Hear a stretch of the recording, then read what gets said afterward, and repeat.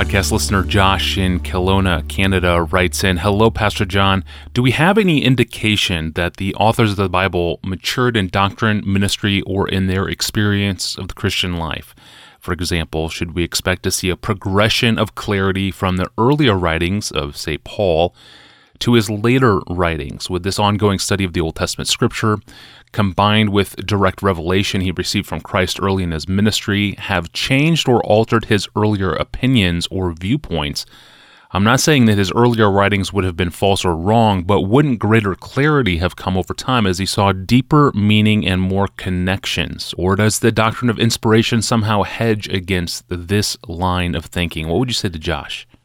Let me try to say something on a principle of reading or interpretation, which I think helps us not go down unfruitful rabbit trails. And I'm relating this to a larger issue that I see, and we'll try to bore in on the particular issue of a maturing biblical writer.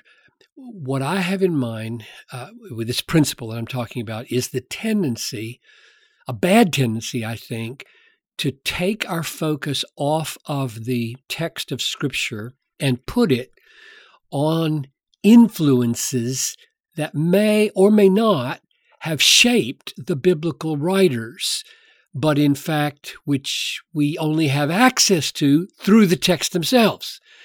Or in some cases, we may have some modest access outside the biblical text to a cultural or a personal circumstance that may have influenced a biblical writer, but whether in fact that externally known situation actually did shape the mind of the writer can only be known from the text that he wrote.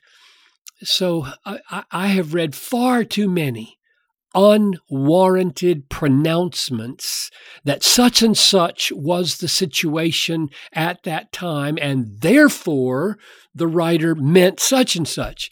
And that simply does not follow unless the writer in his text shows us that he was influenced by such and such.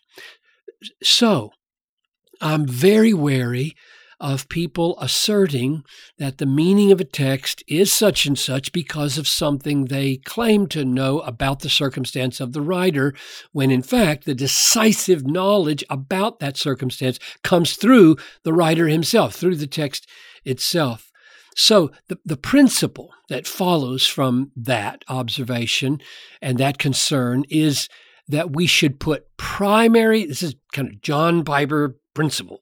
Number one, we should put primary and decisive emphasis on construing the text as we have it, allowing any situational factors to help us only if the author shows us in some way that those situational factors are in fact important for understanding what he wrote. So you get from the text a situation at Corinth, say, or at Thessalonica, which you do, but you get it from what Paul himself says. So the particular circumstance that Josh is talking about is the extra-textual possibility that an author's maturing over the years might affect his understanding of reality, which might alter in some way how he treats that reality in the inspired text of Scripture. And my point is that the only way we could know this is if the author showed us in some way that his different way of expressing himself was owing to his growth in the maturing of his understanding. Otherwise, we'll only be guessing that the way he expresses himself in a later writing is different from the way he expressed himself in an earlier writing because of a growth in maturity. But we may be wrong. We don't know that unless he tells us. There may be other factors that cause him to express himself differently. And of course, the same question concerning growth and maturity could be asked about senility or weariness or depression or conflict. In other words, a biblical author could walk through any of those personal experiences in such a way that how he expresses himself in one year would be different from the way he expressed himself in another year.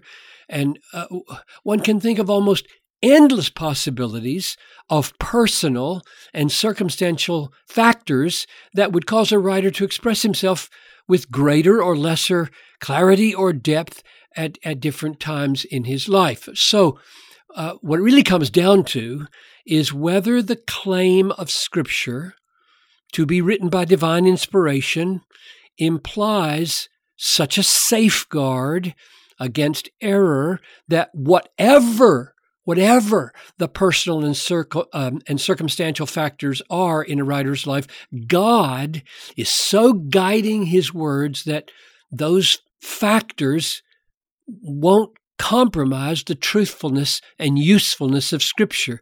And that is, in fact, what I think the doctrine of inspiration as taught in the Bible does imply. So Paul says in 2 Timothy 3, all Scripture is inspired or breathed out by God. That's one thing. Secondly, and therefore profitable for teaching, reproof, correction, training in righteousness, that the man of God may be complete and equipped for every good work. He says two things about Scripture.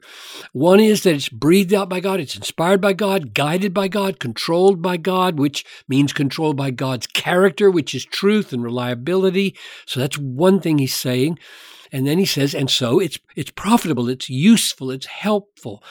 So those two important things, it seems to me, imply that we should not be distracted from the actual text of Scripture by trying to figure out what personal or circumstantial factors outside the text may have shaped the text, unless the text itself indicates that those factors are significant, and then we'll know from the text itself rather than kind of sleuthing around behind the text and thinking we can find it another way. Practically speaking, I would say that if we see something in 2 Timothy, that's the last letter Paul wrote, that is different, not contradictory, just different from Galatians or 1 Thessalonians, two of the earliest letters of Paul, we would be spinning our wheels in an unhelpful way to devote very much energy to trying to discern if this difference were owing to Paul's being older or more mature or depressed or in conflict or tired or whatever. A far more fruitful question would be, what are the differences? How do they compare? How do they contrast? What new and deeper things do we learn about the reality being described? Because now we have two descriptions, not just one. And the reason for this approach is that it will be pure speculation to try to guess whether the differences are owing to maturity or some other factor, unless he tells us.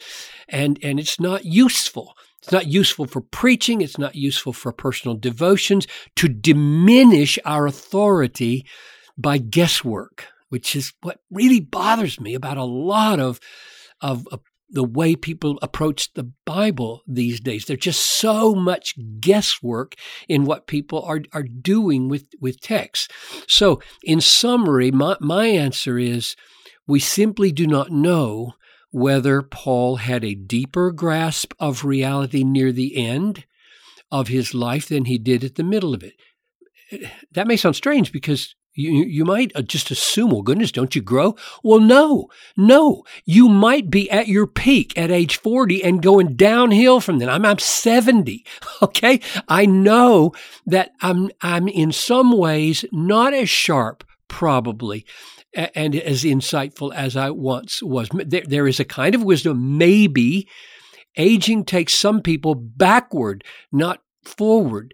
But either way, how that affected his writing can only be determined by actually attending to the writing itself, not speculating about the causes of why the writing is the way it is. God ordained for the writing to be what it is, old or young, middle or aged, and he did not reveal all the personal and circumstantial reasons why the writing is the way it is. So, as Isaiah says, to the teaching and to the testimony, minimize speculation, maximize observation. Yeah, very good. And for the record, at 39, I'm nowhere as sharp as you are at 70. Also, for the record, I should ask, Pastor John, to your knowledge, does Paul ever tell us that his thinking has changed or matured? Not that I know of. Thank you, Pastor John. These are the tricky Bible questions we tackle on the podcast each week. And for more information and to download our apps and to search our archive of over 800 past episodes now, find us online at desiringgod.org/Ask Pastor John. We're going to break now for the weekend. I'm your host, Tony Reinke, and I'll see you on Monday when we look at wartime lifestyle and the retirement years. We'll see you then.